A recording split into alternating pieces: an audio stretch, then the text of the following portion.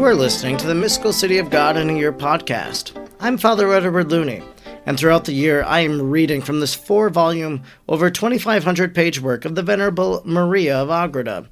Today is day 44. Also, there is a discussion group on Facebook, the Mystical City of God in a Year podcast Facebook group, where you can interact and dialogue about each day's readings with other readers and listeners. Today is day 44. And we continue our reading about the guardian angels from chapter 23. We'll begin where we left off at paragraph number 369, and we will read through 377. With the wings of their breasts they beat the air or seemed to fly, thereby imitating two things. On the one hand, by their incessant motion and flight, the love, the praise, and reverence which they gave to God. On the other, in disclosing their breasts, they wished to serve, as it were, to the most holy Mary, as a most pure mirror of the divinity, reflecting its essence and operations to her during the time of her earthly pilgrimage. For it was not possible nor proper that the divinity should be manifested to her in open vision during that time. The Blessed Trinity wished that their daughter and spouse should, in these seraphim, the creatures closest to the divinity and encircling the throne, see most faithfully presented living images which she could not continually see in its own essence and in the original. By this means, the heavenly spouse enjoyed the portrait of her beloved, even in the banishment of her pilgrimage, being thus inflamed body and soul with his love. By his vision and intercourse, through these exalted and love-consumed princes. The manner of this intercourse, over and above that which was sensible in it, was the same as that which they maintained among themselves, namely that those of a higher order enlightened those of a lower, as I have said elsewhere. For although the Queen of Heaven was higher and greater in dignity and merit, yet, as David intimated, Psalm 8:6, on account of her human nature, she was lower than the angels.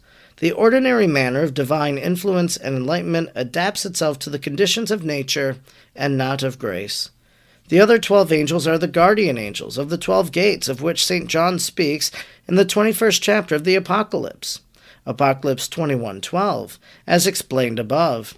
They distinguish themselves by the loving praise with which they celebrate the goodness of God in becoming man, to teach and converse with men, and next to their joy at the redemption of men and their readmission into the gates of heaven by his merits, was their loving wonder at the important part which Most Holy Mary performed in the mystery of the redemption.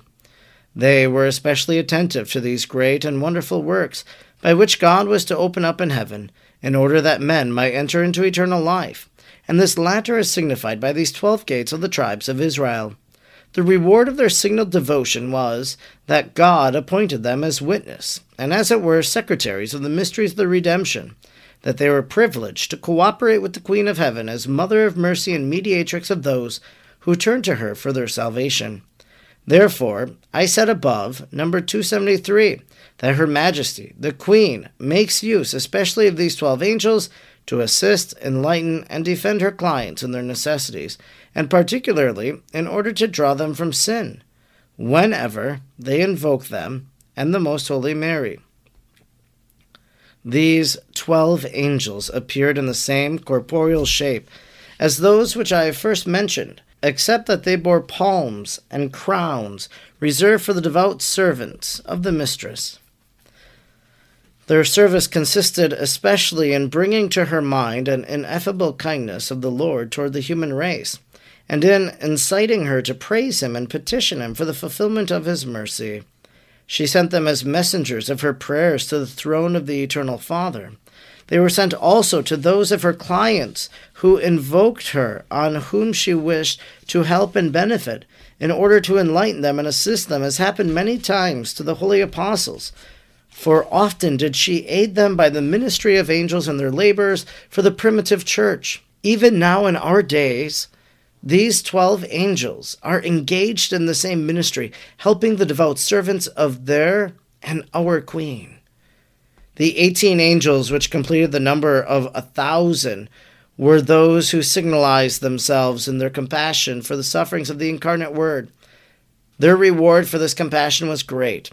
They appeared to Most Holy Mary in a wonderful beauty, bearing many emblems of the Passion and of other mysteries of the Redemption, especially 2 crosses of the most refulgent splendor and beauty, one on their breast and one on their arms.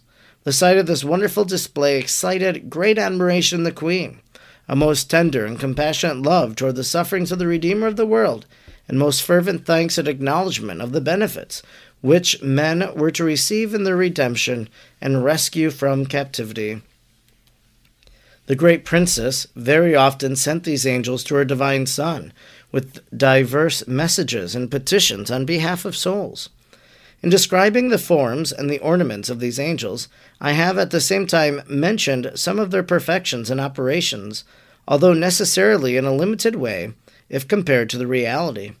For they are invisible rays of the divinity, most alert in their movements and operations, most powerful in strength, most penetrating in their understanding, incapable of mistake, unchangeable in their condition, and in their purpose, never forgetting or losing sight of that which once they have undertaken.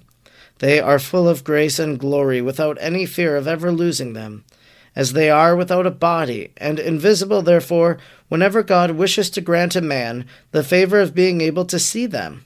They assume an aerial and apparent body, one that is adapted to the senses and to the object intended. All these angels of the Queen Mary were selected from the most distinguished of their respective orders and choirs, their superiority consisting principally in that of grace and glory. They guarded their lady without neglecting the least point of their service during her holy life, and even now in heaven they derive an especial accidental enjoyment from her presence and company. Although ordinarily only some of them are sent to execute the special mandates of her will, yet all of them together are at times engaged in her service, fulfilling the decrees of the divinity in her regard. Instructions given to me by the Queen of Heaven. My daughter, on 3 different points I wish to instruct thee in this chapter. The first is that thou, by incessant praise and acknowledgment, show thyself thankful for the favor which God vouchsafed to thee in appointing angels to assist thee, teach thee, and guide thee through the tribulations and sorrows. Mortals, in their abominable ingratitude and grossness, ordinarily forget this blessing. They do not consider what great mercy and condescension the Most High it is to have ordained these holy princes as helpers, guardians, and defenders of men, their earthly fellow creatures so full of miseries and sins, and forgetting how exalted in glory and dignity and beauty these spirits are. Many men deprive themselves of numerous blessings, which they would otherwise obtain at the hands of these angels.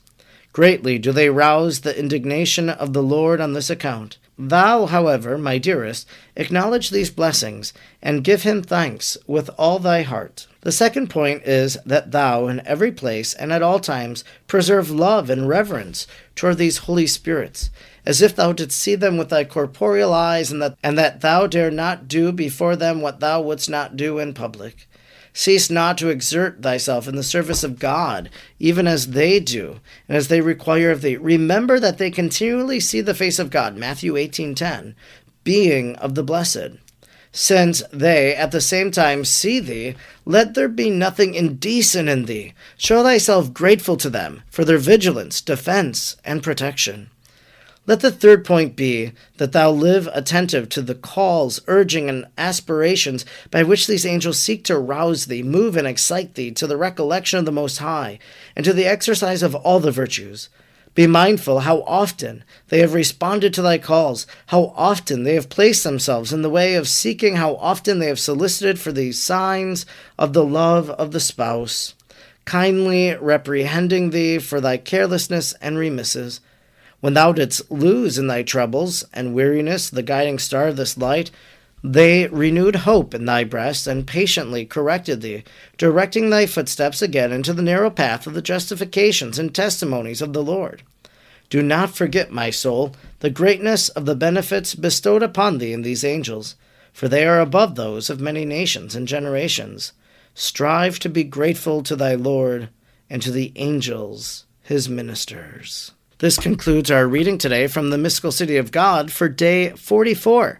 We concluded chapter 23 today, reading paragraphs 369 to 377.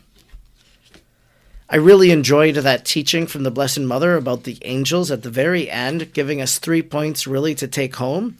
And we'll talk about those in just a few moments. One of the other things that super impressed me about this reading was this idea that these angels that are assigned to Mary, of course, they're still with her in the kingdom of heaven. And Maria of Agreda writes that now we who are devoted to the Blessed Mother, and when we ask Mary, pray for so-and-so who is sick, well, then Mary's going to maybe send one of those angels to that person. It's a beautiful thing to think about, that the Blessed Mother, as the Queen of Angels, is able to disperse these angels. And this is something that St. Faustina would write about, that she would send her guardian angel to the Blessed Sacrament if she was sick in her room. And so the Blessed Mother sending her angels, her guardian angels here now for us, for the sake of us who are her servants.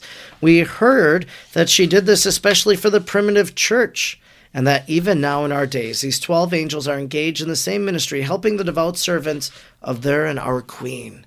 We are her devout servants. Something to marvel at, I think. In the instruction that the Blessed Mother gives to Maria of Agreda, well, she tells Maria that she needs to be grateful for the role of the angels, how they assist you, teach you, and guide you through tribulations and sorrows. When's the last time you thanked your guardian angel? Maybe it was as you were driving through an intersection and all of a sudden you saw a car coming and you came to a halt, and as a result, you were spared, and so maybe that moved you to a point of gratitude for the intercession of your guardian angel, the presence, the protection that guardian angel. But maybe sometimes think about this, when you have an inspiration, sure, it could be the Holy Spirit, but maybe the guardian angel, or your guardian angel in cooperation with the Holy Spirit, is inspiring you to call someone, to write someone, to visit someone. The second advice that the Blessed Mother gives, realize that your guardian angel is adoring the face of God while at the same time is with you, quoting Matthew 18:10. And so we have the presence of heaven around us all the time, the guardian angel. And so what a great advice. I've often said this, don't do something that would disappoint Mary, the Mother of God, or of course, the Lord Jesus, principally, but just thinking about Mary as my mother. And if I take her into my home and I live with her as a mother, well, then I don't want to do anything that would displease my mother. Well, now she, as our mother, is telling us, well, don't do anything that would displease your guardian angel. Don't do anything in private that you wouldn't do in public, is basically the advice of Mary here. Maybe the next time we're inclined to commit a sin, we think of, well, I don't want to have my guardian angel exposed to this. And maybe that'll be a guide for us in the course of our behavior and action. And then the third point, be attentive to the calls, urging, and aspiration by which these angels seek to rouse thee, move, and excite thee to the recollection of the Most High. So maybe as you go to prayer, notice the words here, recollection of the Most High. Maybe as you enter into prayer, you say to your guardian angel, dear guardian angel, help me to encounter God in this prayer and conversation today. When you go to Mass, dear guardian angel, make me attentive to the great mystery that is this Mass that I'm celebrating today. There's a lot to think of about the guardian angels. I'm grateful for this chapter from the Venerable Maria of Agreda, the instruction of the Blessed Virgin Mary. I'm Father Edward Looney, and throughout the year I'm reading the Mystical City of God, and I hope you'll continue to join me. I'll see you tomorrow. May God bless you, and Mary pray for you today.